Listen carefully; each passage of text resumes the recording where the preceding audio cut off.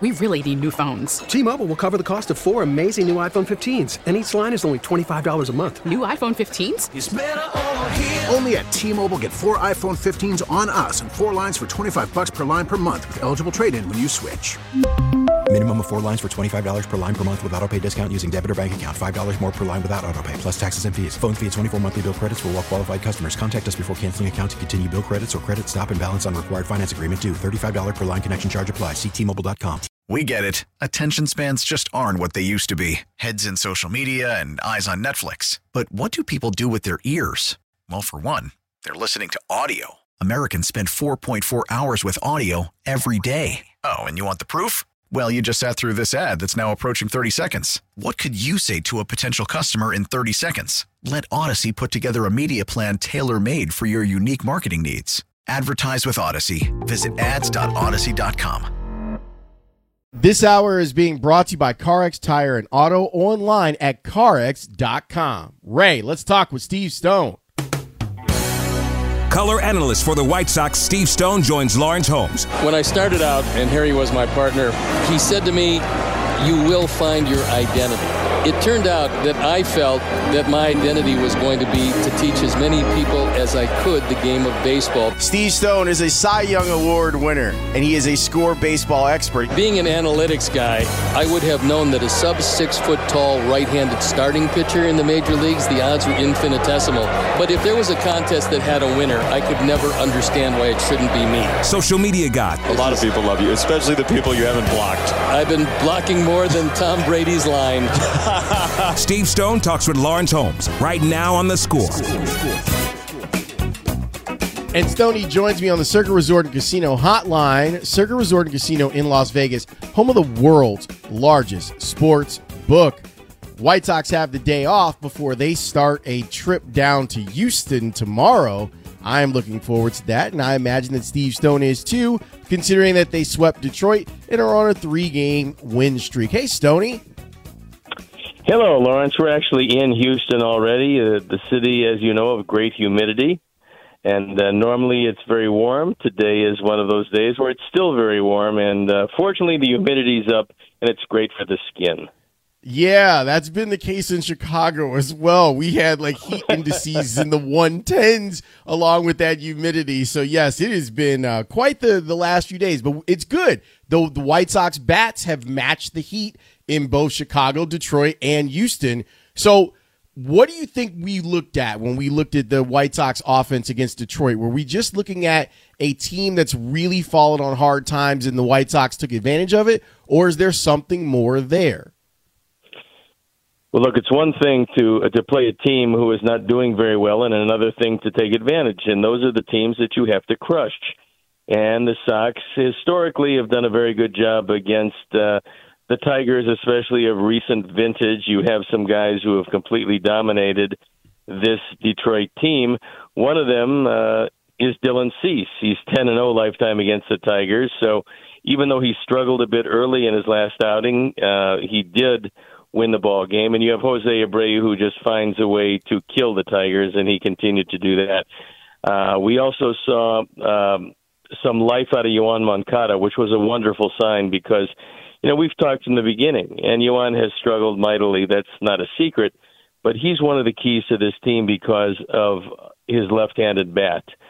He swung it okay from the right side, but left-handed he really struggled, and the Sox do need as many left-handed contributors as they can get because it's a predominantly right-handed lineup, which falls prey to many right-hand pitchers with very good sliders. A lot of teams do, but the Sox can't start 5 and 6 meaningful left-hand hitters to negate some of the prowess of those real good sliders and curveball pitchers, of which the predominance is right-handed starters in not only the Sox division but in the league. Moncada's been struggling with velocity. Yesterday, 5 hits, 5 RBIs, got a home run. It was great to see. But velo has been his enemy. When a batter's struggling to catch up to fastballs, as a pitcher, what does that tell you? Well, there's a couple of different things. Number one, if you're an older player and you have trouble catching up to fastballs, it's probably a tip-off that your bat speed is sinking, because every one of these guys who has a major league uniform has hit fastballs everywhere they've ever been. If you can't hit a fastball, well, then you're going to work as a server in a restaurant, or you're going to sell insurance. You're going to do a lot of different things. But all major league hitters can hit fastballs. And so there comes a time when, if you're late on the fastball, you take a look at the video, your hitting instructor will make a suggestion or two. You might do a couple of different things. You can raise your hands up. You can lower your hands some. You can get off the plate a bit more. You can do a number of things, but the one thing that I noticed, and it seems to be kind of endemic to baseball of recent vintage, I see guys standing in the batter's box in the identically same position, whether he's facing a 100-mile-an-hour fastball, or he's facing a guy with a great slider, or he's facing a soft-tossing left-hander, or he's facing a guy with a terrific changeup. He is in the same spot in the batter's box. He's not up, he's not back, he's not closer, he's not farther. He's in the same spot. And you have to assume that he wants to catch every pitch in the same spot, or he would change. My feeling is it doesn't matter what you do, it doesn't matter what business you're in, but when you're finding something that doesn't work, you got to change what you're doing. And I don't see a lot of guys willing to do that. They used to do it more a couple generations ago in the game than they're doing now, and there are still some hitters who will make some adjustments. But not a lot of hitters will do that, and consequently, the slumps get a little deeper, the batting averages sink a bit more, and, you know, it's the great guys that keep high batting averages consistently.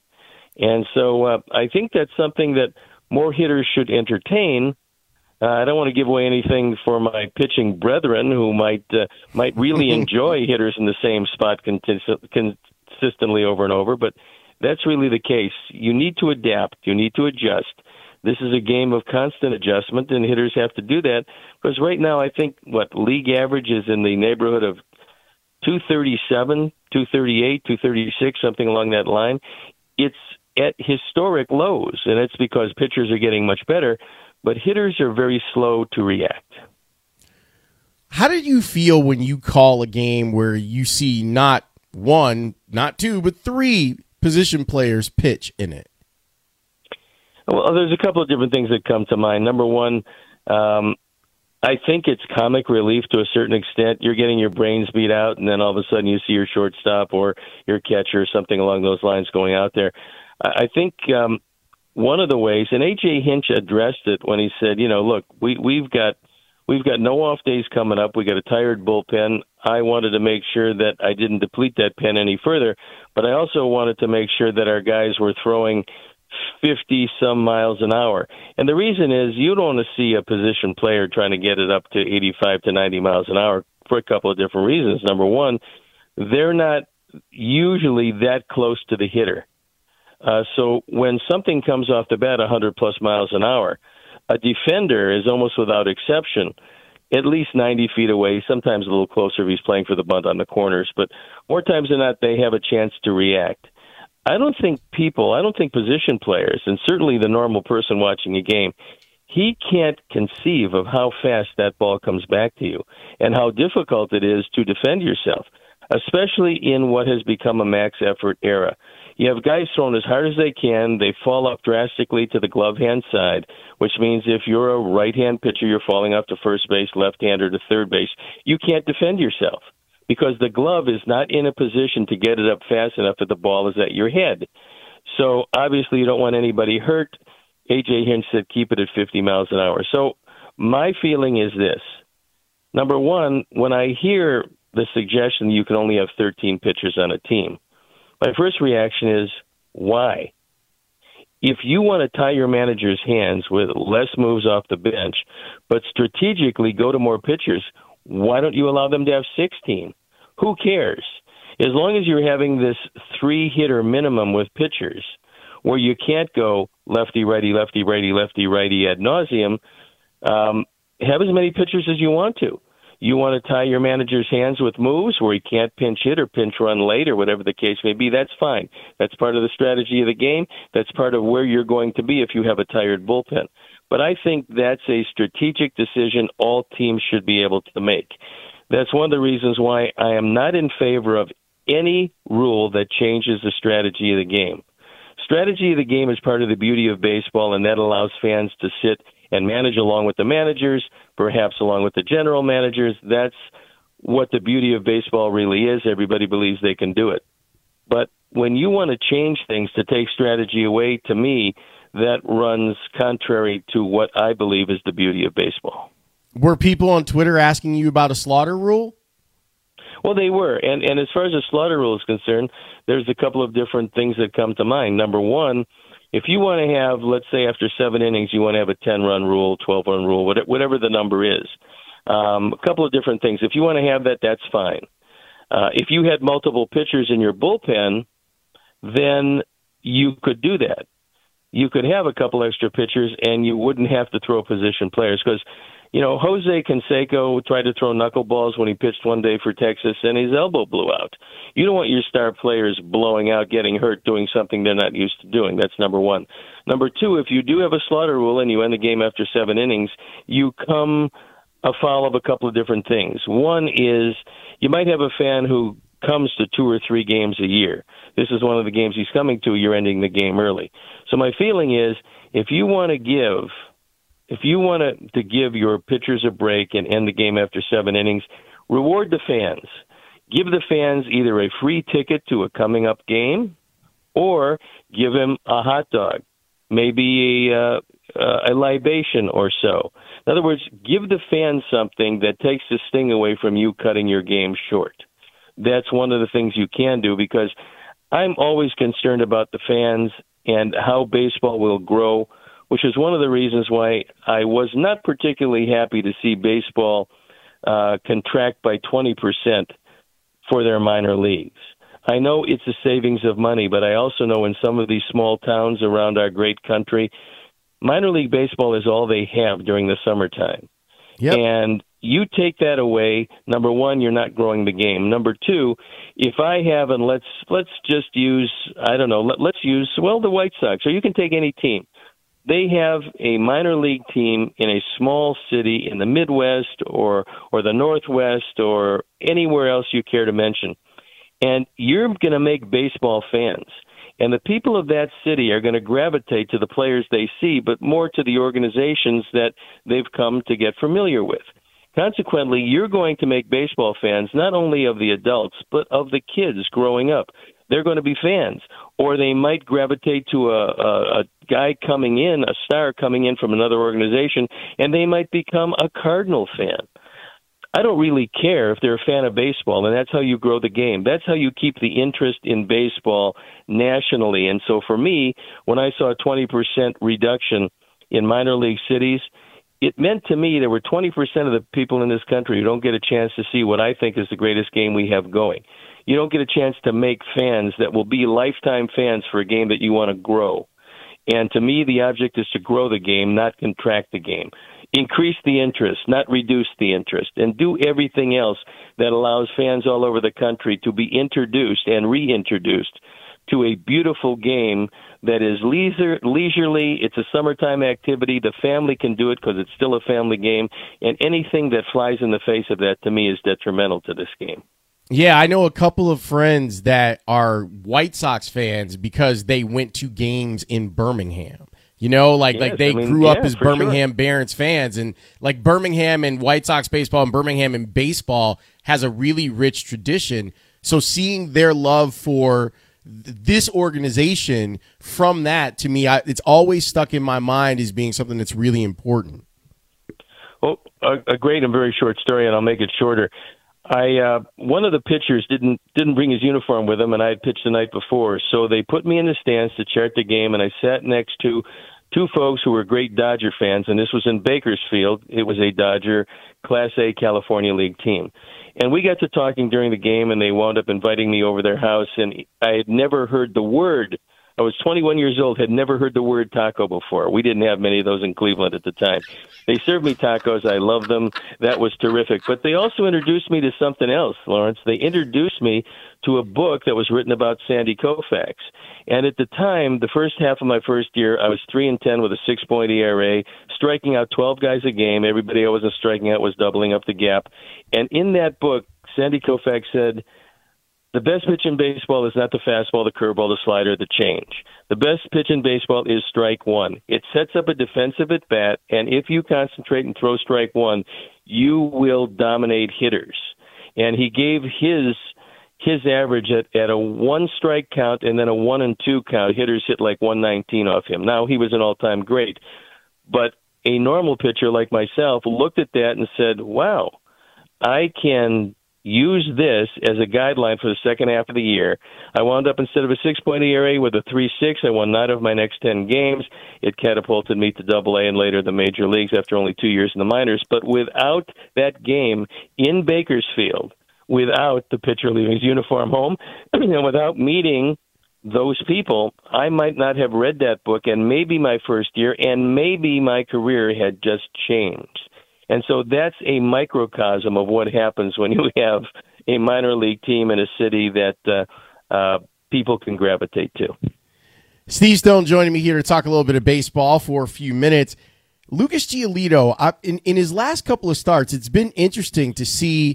It seems like, to me, you're the expert, so I want to get your viewpoint on this, that batters are going up there looking for his changeup, and they're not afraid of his fastball that's dipped a couple miles per hour in velocity. Are you seeing that? And if that is the case, what can Lucas do to counterbalance it? Well, there are some smarter teams, and I remember an opening game that Lucas had against Boston. I don't believe it was this year. When they went up, literally gave up the fastball and just pounded the straight change. It's common knowledge that Lucas throws a lot of those, but look, that is just one weapon in your arsenal. One of the reasons why things have gotten a little tougher for him is that he ditched the curveball because he couldn't command it. That would be something I would be working on all the time, and you work on it in the bullpen under the tutelage of Ethan Katz, and maybe get back to that pitch on occasion. He is throwing some pretty good sliders, but you're right, and that's exactly what's happening to him. You have some teams going up and saying, you know what, especially left-hand hitters, because Lucas throws a whole lot of straight changes to left-handers. You know what, I'm going to give up the fastball. If he throws me 3 fastballs, I'm going to sit down. But somewhere in this at-bat, I'm going to see a hittable straight change. And when I do, I'm going to hit it hard, and that's basically what's happening. I don't think it's a lack of stuff from Lucas, but it's something that I'm sure he's noticed, because I do believe that Lucas is a cerebral pitcher. And when that happens, you do a couple of different things. You change your rotation of pitches, the sequencing, which is what, it's a fancy name for change speeds, do something else, Everything has a name these days. And understand something, Lawrence, we have a very much of a back to the future approach to baseball. What's new now was old before.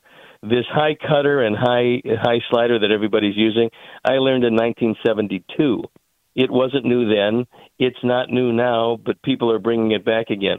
One of the things that Lucas might want to do, because his fastball at 93, doesn't have the great life on it, and as you get a little more tired in the course of a year, especially with an accelerated spring training, which, by the way, I believe that everybody in baseball is paying the price for wanting to stuff in 162 games this year with a shortened spring training. You're getting many more hamstring injuries, many more groin injuries, many more arm injuries of various things. We're seeing bullpens decimated. We're seeing aces of starting rotations go by the boards. And we're seeing them, in my estimation, as a direct result of an accelerated spring training. But that being said, maybe guys are not throwing as hard, so maybe Lucas decides, you know what, I think I might try to come up with a cutter. It's not my slider. It doesn't have depth. It's not my fastball because it has some movement. Maybe that's a pitch I can add to my repertoire to keep guys off my straight change. But because this is a game of adjustment, and because you have to continue to battle hitters who are certainly trying to adjust to you on a game-to-game basis, that's a couple of things you have to try. Try something new. If it's not working, you try something new. And if you do that, and if you keep evolving, eventually he's going to go back and be able to lean more heavily on a straight change because people will start looking for the cutter or the slider or the curveball or whatever it is he's going to evolve into. One more thing, Stoney, before I let you go. The Cubs baseball's coming up on the score in a little bit, and the Cubs are down bad. Like they've lost 9 in a row. When it comes to losing streaks, how do you deal with them as a player? Well, what should be the approach of every player as they're in this spiral of losing? Well, look, if they made me in charge of anything for one day, and of course they haven't and they won't.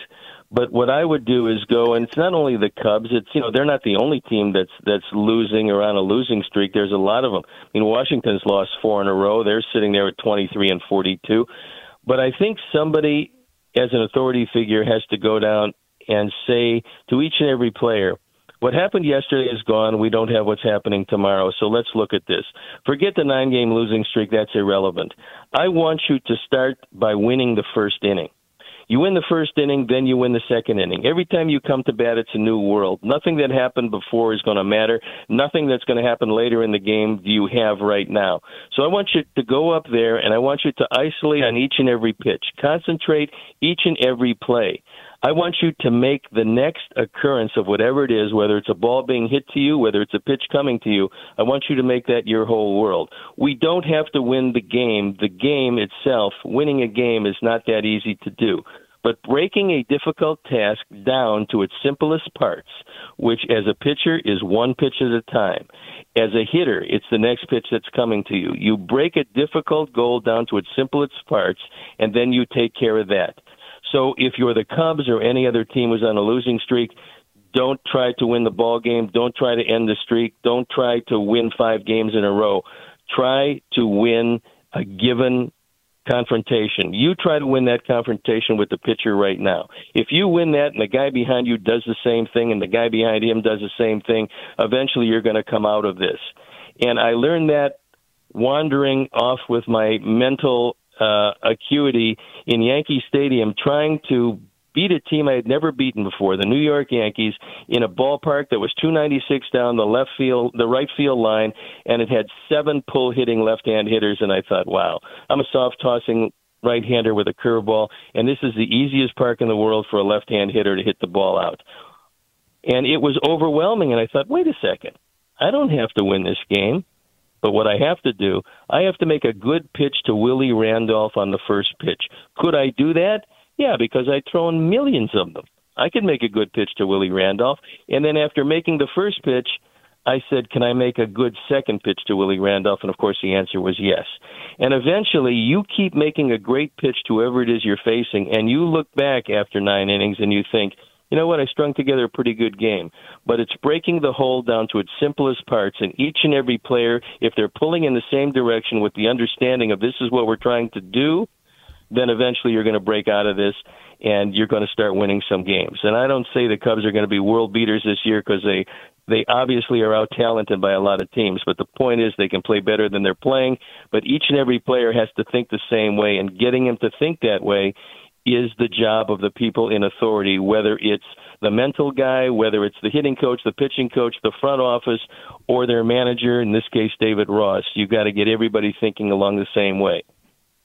Stoney, as always, great stuff. I appreciate it. I'll talk to you next week. Lawrence, have a good show, and we'll see you down the road, and hopefully the Sox will continue their winning ways. Yes, go beat the Houstons, please. We could definitely need that. That is Steve Stone. And I really love what he said. Ray, let's put at least the beginning of that chunk about the losing streak on social, because I thought that was really, really good stuff from Stoney. And hopefully the Cubs will bust up this losing streak that they're on. We'll talk about them after a timeout. Next, here on The Score. Lawrence Holmes, noon to 2 on Sports Radio 670 The Score and 670thescore.com, an Odyssey station.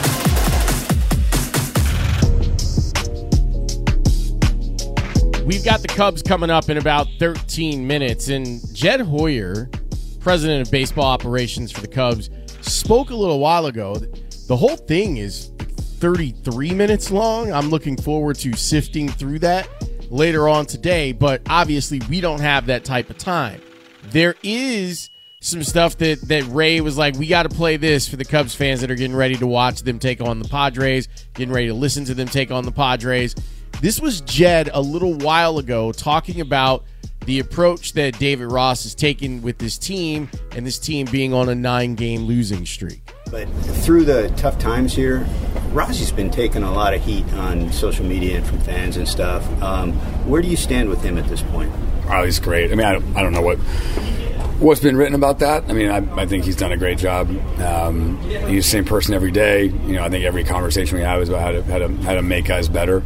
You know, so I don't see any issues with him whatsoever. You know, it's difficult. We've had you know, so some of the matchup stuff we planned out, or some of the platoons, or some of the things that we had hoped for, haven't materialized. So there's probably times he's not getting the matchups he would want, or things haven't lined up the way we probably planned, and so you know, been playing with a short bench a lot of times, you know, because of injuries, or you know, our pen's been tired, and so he's had to stay away from guys. So I just think those are the things that, understandably, fans don't always know, like who's down, who's injured, who's available, who's not, and so I know those things, and so I know you know, the various constraints he's had to work under because of our injuries and things like that. And I think all things considered, I think he's done a great job. I mean, you know, he's frustrated, I'm frustrated. We sit there at midnight and, you know, talk through it, but all the conversations are really productive. You mentioned long process.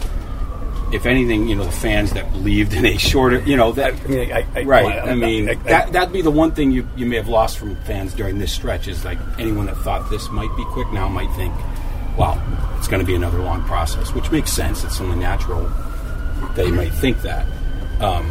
What would your response be to that? Like feeling like, wow, this is going to take a long time. Yeah, I don't know that. You know, I don't know that at all. You know, I think trying to pretend that this current, you know, 9-game period has somehow changed that or alter that, I think would be the wrong thing. I don't know.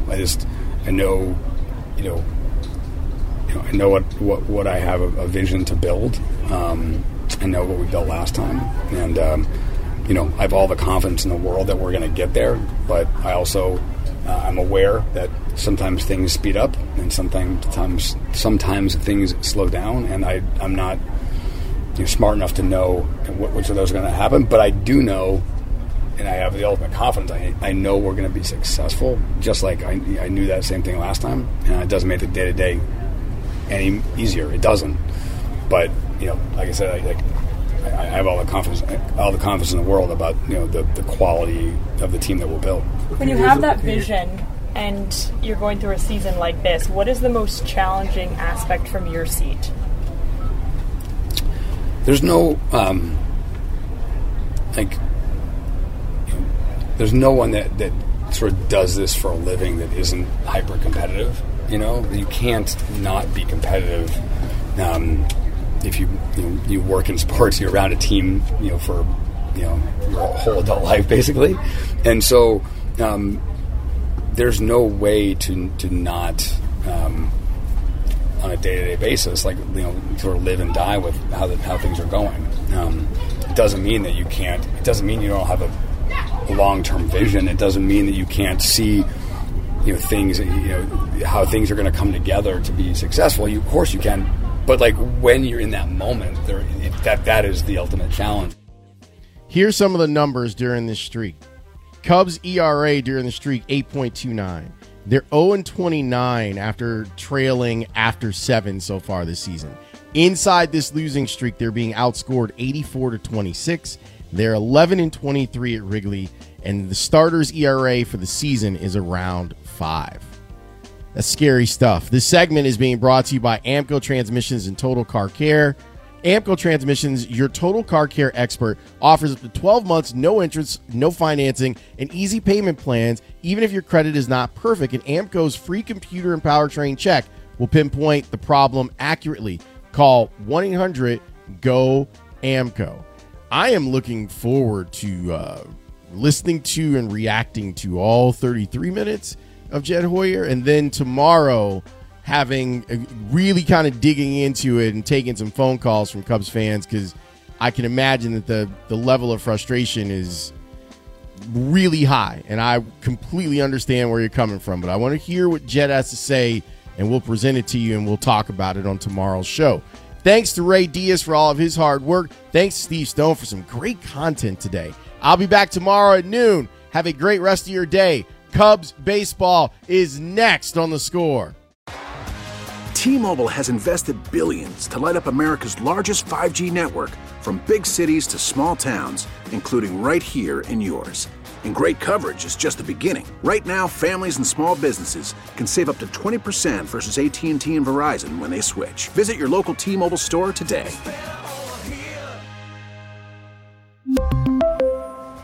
Plan savings with 3 lines of T-Mobile Essentials versus comparable available plans. Plan features and taxes and fees may vary.